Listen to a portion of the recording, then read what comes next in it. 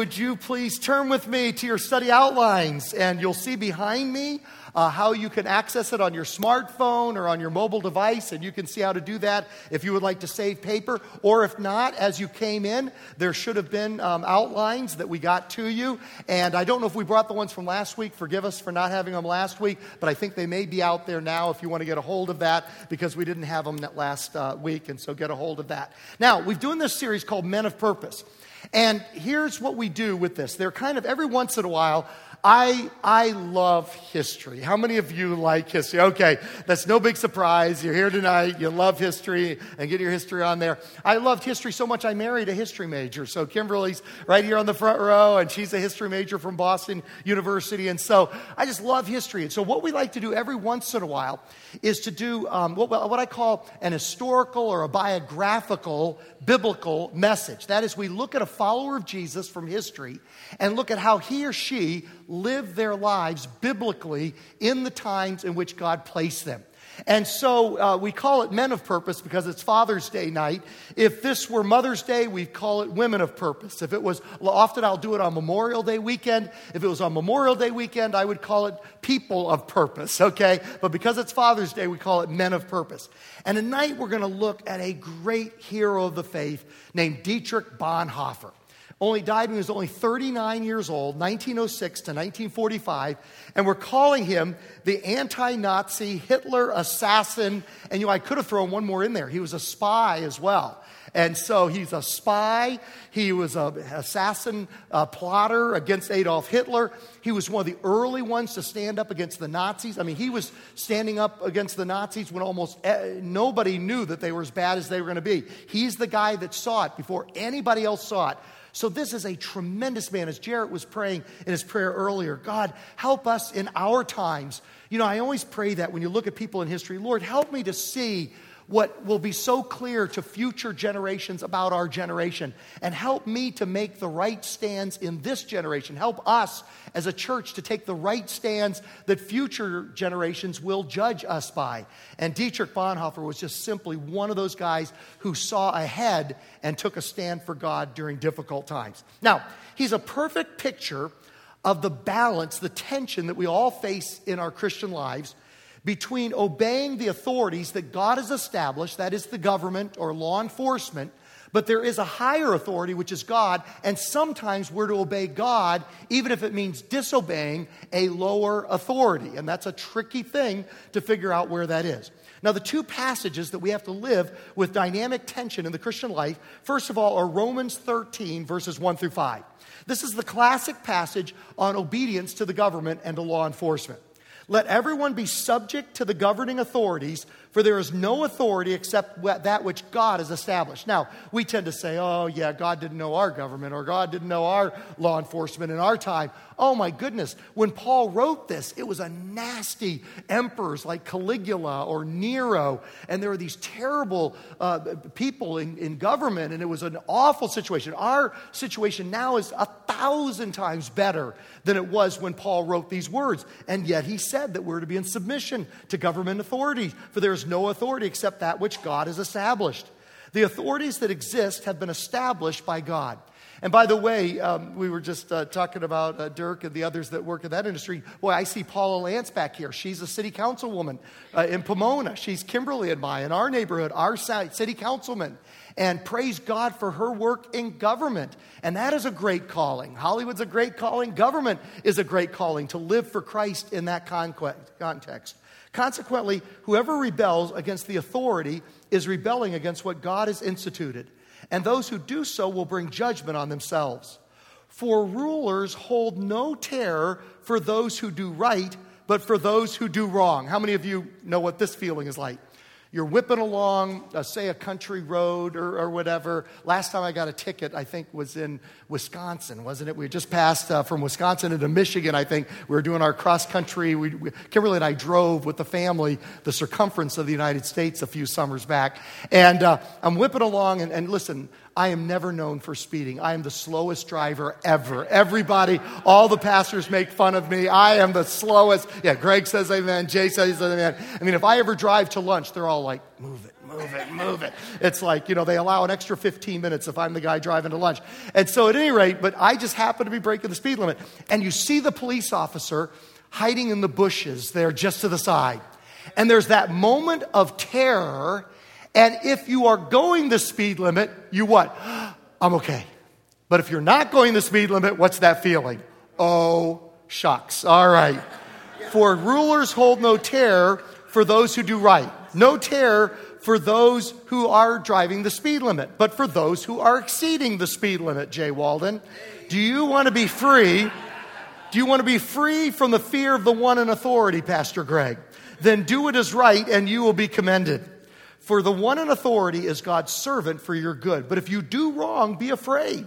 For rulers do not bear the sword for no reason. They are God's servants, agents of wrath to bring punishment on the wrongdoer. Therefore, it is necessary to submit to the authorities, not only because of possible punishment, but also as a matter of conscience. Now, that is held in balance with what we find in Acts chapter 4, okay? We're talking about the last ship. How many of you have been watching AD? Anybody watching AD? And tonight's the grand finale of that program. It's been very well done of the early church and what happened there. And there's that one place, this scene that's talked about here in Acts chapter 4, where Peter and John stand before the authorities and say, as you see it there in verse 19, do you think God wants us to obey you rather than him? And so whenever we obey the authorities that are in existence, law enforcement, government, until the time comes when they ask us to do something that violates a higher authority, which is our obedience to God. And then we choose God over those authorities. Now, I tell you, Dietrich Bonhoeffer is the one that put this into practice more than anybody, to the point where he was involved in a plot to assassinate Adolf Hitler. He so believed in this principle, he was very submissive to government and authority until it became Adolf Hitler and the Nazis.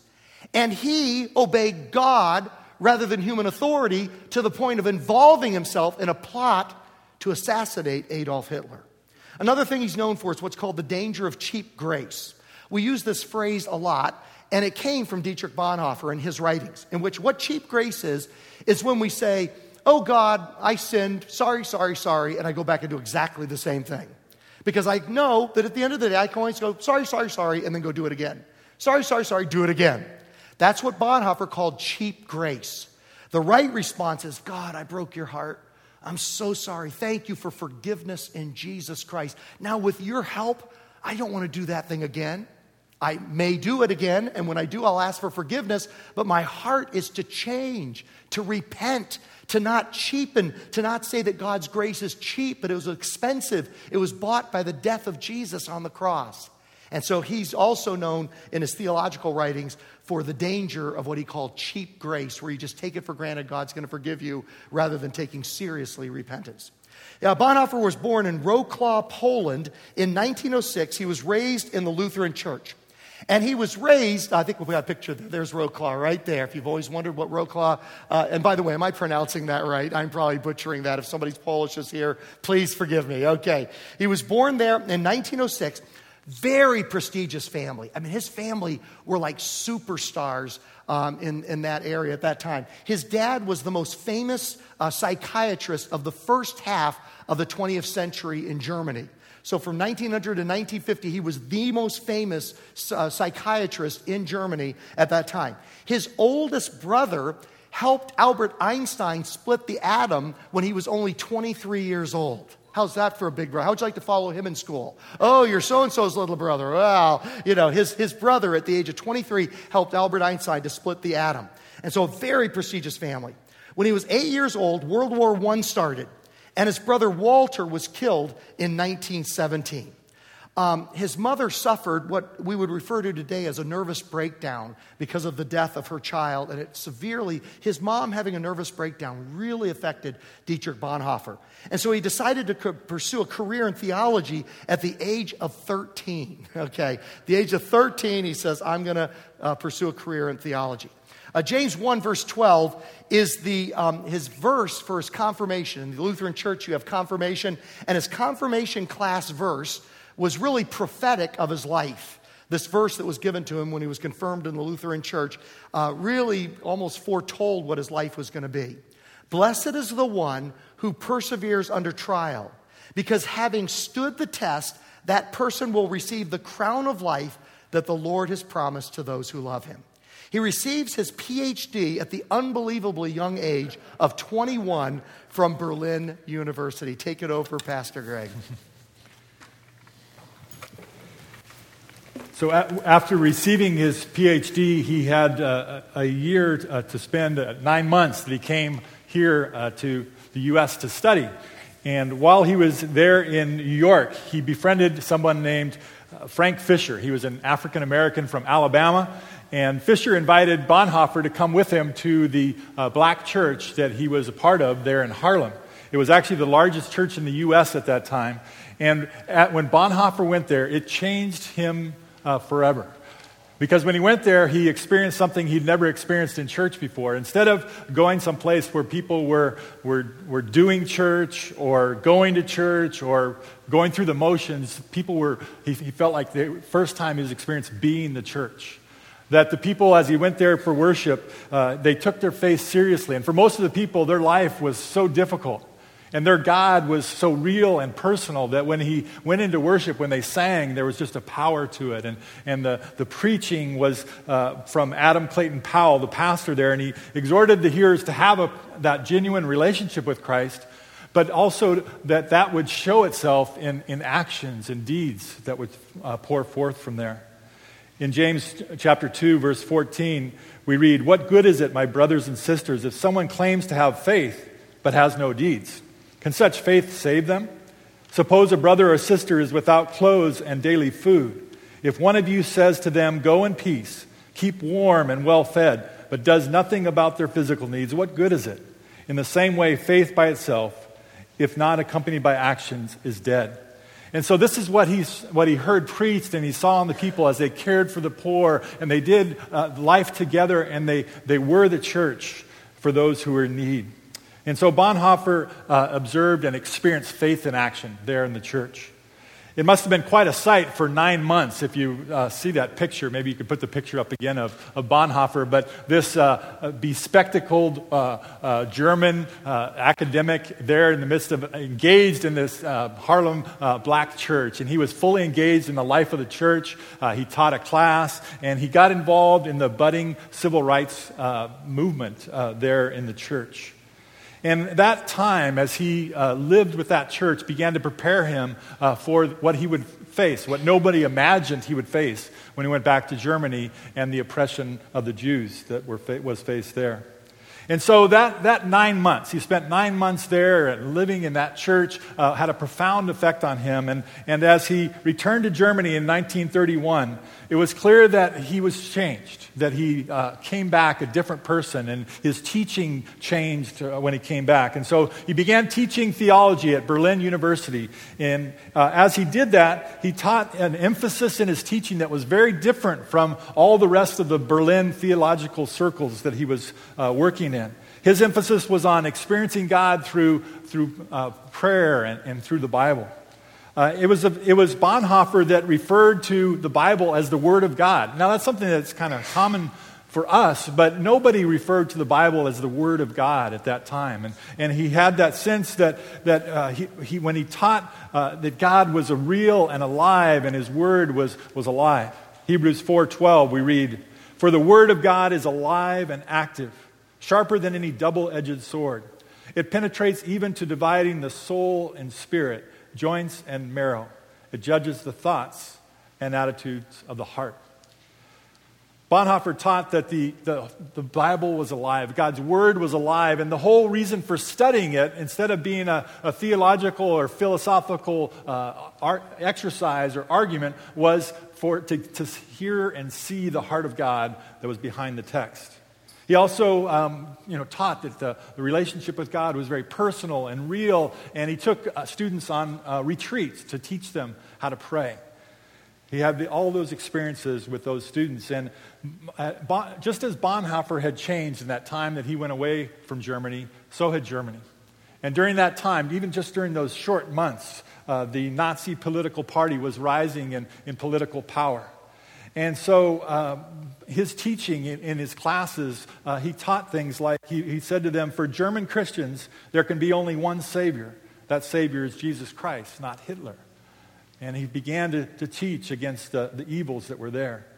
Hitler had presented himself as this man of moderation and peace, and he talked about following God's will for the German people, and he promised to lead Germany out of the defeat that they'd had in World War I and out of the depression that they were in and all those things. And he fed the people this idea that they had lost World War I because they were betrayed from within by the communists and the socialists and the Jews. And so he told them that they needed to purge all of Germany of them. And so the average German was really willing to go along with it. They felt like, nothing could be worse. Little did they know. Nothing could be worse than what we're experiencing. And so they just went along with it. But Bonhoeffer was one of the very few people who recognized what was taking place. And he spoke out about it. And he taught about it in his role as a teacher and as a pastor. He took a stand against evil. Isaiah 5 verse 20 says, "Woe to those who call evil good and good evil, who put darkness for light and light for darkness, who put bitter for sweet and sweet for bitter." And Romans 12:21 says, "Do not be overcome by evil, but overcome evil by good." And that's what Bonhoeffer did. Just 2 days after Hitler became the chancellor in 1933, Bonhoeffer gave a famous speech on the radio attacking the so-called Führer principle. And most Germans had no idea how much Hitler despised Christianity. He felt like Christianity was weak, and he wanted to rid the German people of Christianity, but there's no way he could express those beliefs publicly because almost all of Germany considered themselves to be Lutheran Christians. And so if he spoke out and expressed what he really believed, it would have eroded his political power. And so instead, his goal was to slowly infiltrate the church, and to infiltrate the church and then to take it over from within. And so what he did is he unified all the German church to make a state church and to have that church answer to him. And so as this took place, it took place just one small step at a time, so that they didn't really notice until it was too late. Bonhoeffer tried in every way to wake up the church of what was happening, especially in regards to the treatment of Jews. After years of trying, Bonhoeffer led a number of pastors to break away from the now Nazified church and to create their own church, and it became known as the Confessing Church, which seemed like a victory to the Christians in Germany, those strong Christians, to have a church that they really taught God's Word and were following after Christ. But Bonhoeffer knew that if even the Confessing Church and all the Christians in Germany didn't recognize the evil that was coming and that was there, if they didn't do everything they could to eradicate it, that it was all for naught. And Martin Niemöller, who was Bonhoeffer's friend and colleague in the Confessing Church leadership, was someone who saw what was happening, but he saw it too late. And he wrote this famous statement. "First they came for the socialist, and I did not speak out because I was not a socialist. Then they came for the trade unionists, and I did not speak out because I was not a trade unionist. Then they came for the Jews, and I did not speak out because I was not a Jew. Then they came for me, and there was no one left to speak out for me." Although Bonhoeffer was a lone voice, it seemed like, and when reading his words and reading about his biography, it sounds like this man who stood alone against the evils of the Nazis. But that wasn't true. In no way was Bonhoeffer a Lone Ranger Christian. He believed in living his life of faith out in community, and he was dedicated to it and intentional about it. In Hebrews chapter 10, verse 24, we read, "And let us consider how we may spur one another on toward love and good deeds. And let us not neglect our meeting together as some people do, but encourage one another, especially now that the day of his return is drawing near." In Proverbs 27:17, "As iron sharpens iron, so a friend sharpens a friend. And so Bonhoeffer was intentional in the midst of all the battles that were going on and his teaching and his pursuit of his career. He was intentional about living his life of faith in community, connected with other believers. And so in 1935, he led a legal movement to bring together young leaders, Christian leaders. And what they did is they lived in community. They lived together 24/7, and they prayed together and were under teaching and challenged each other and encouraged each other and supported each other. And he taught these young Christian leaders. And this is the time, what is known as the golden age of Bonhoeffer. And he writes about it later in the book called Life Together. And eventually the Gestapo found out about it, and they shut down this whole discipleship community that was going on. But he tried to continue. He did it underground. He continued gathering together in secret ways, and then finally they shut that down as well. The Nazis forbid him from teaching or speaking publicly, and finally they prevented him from publishing anything because he published a book on the Psalms. And they were trying to purge everything in Germany of anything to do with Judaism, and so all of the Old Testament was off limits. And so in 1938, when the war was on the horizon, he recognized he had this dilemma because he knew that he couldn't fight in Hitler's army.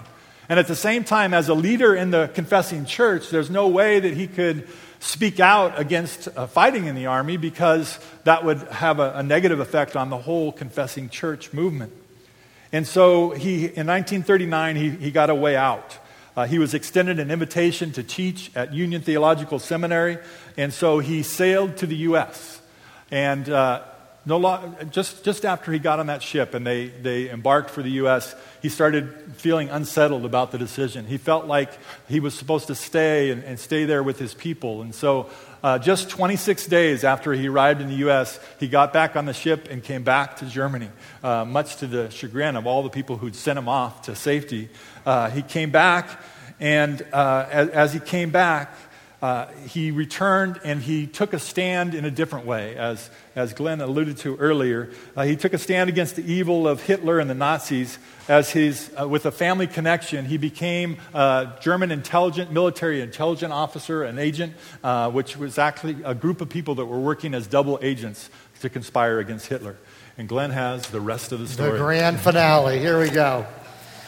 Bonhoeffer gets engaged to Maria von Wiedenmeyer in the spring of 1943. He's 36 years old. She's 18. You know, they all thought it was sketchy that Kimberly was 5 years younger than me in Homer. And then we always make jokes about that when she was 17, I was 22, and we do that. Yeah, it kind of grosses out the kids whenever we do that. But she was 18 years younger.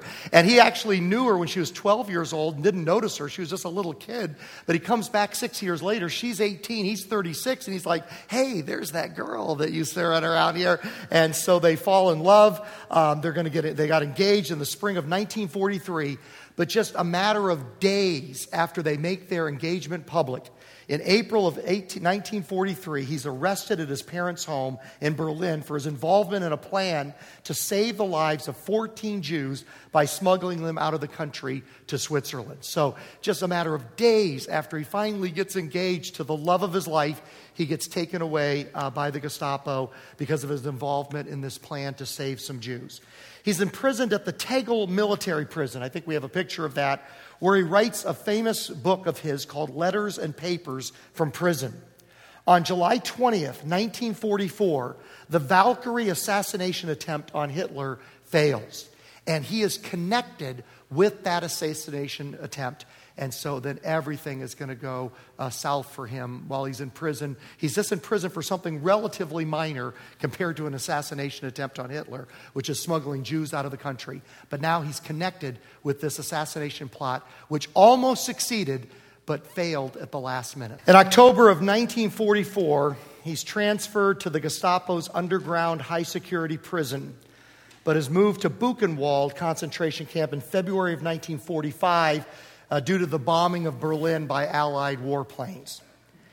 He's executed at the Flossenburg concentration camp on the direct orders of Hitler on April 9th, 1945. And here's the so tragic part. 2 weeks before the Allies liberated his camp, and 3 weeks before Hitler's suicide and the end of World War II. Now you say, oh my goodness, what a tragic life. And Bonhoeffer would say, absolutely not. Through our eyes, through human eyes, it seems tragic. But through heaven's eyes, he fulfilled the purpose for which God had called him, and then he goes home to heaven. What a better way to finish your life than that? He actually did a sermon on death back in 1933, in which he said these words: "No one has yet believed in God and the kingdom of God. No one has yet heard about the realm of the resurrected and not been homesick from that hour, waiting and looking forward to being released from bodily existence. How do we know that dying is so dreadful? Who knows whether in our human fear and anguish we are only shivering and shuddering at the most glorious, heavenly, blessed event in the world?" Aren't those beautiful words? Maybe we dread death and we shouldn't dread death. Maybe we are shivering in fear about something that is going to usher us into the most wonderful event in the world. Death is hell and night and cold if it is not transformed by our faith. But that is just what is so marvelous, that we can transform death. Anybody want to say amen to that? Bonhoeffer, probably his most famous book, is The Cost of Discipleship, in which he says, when Christ calls a man, he bids him to come and die. It reminds me of the final words of Paul, and when he was in prison before his execution by Nero, the Roman emperor.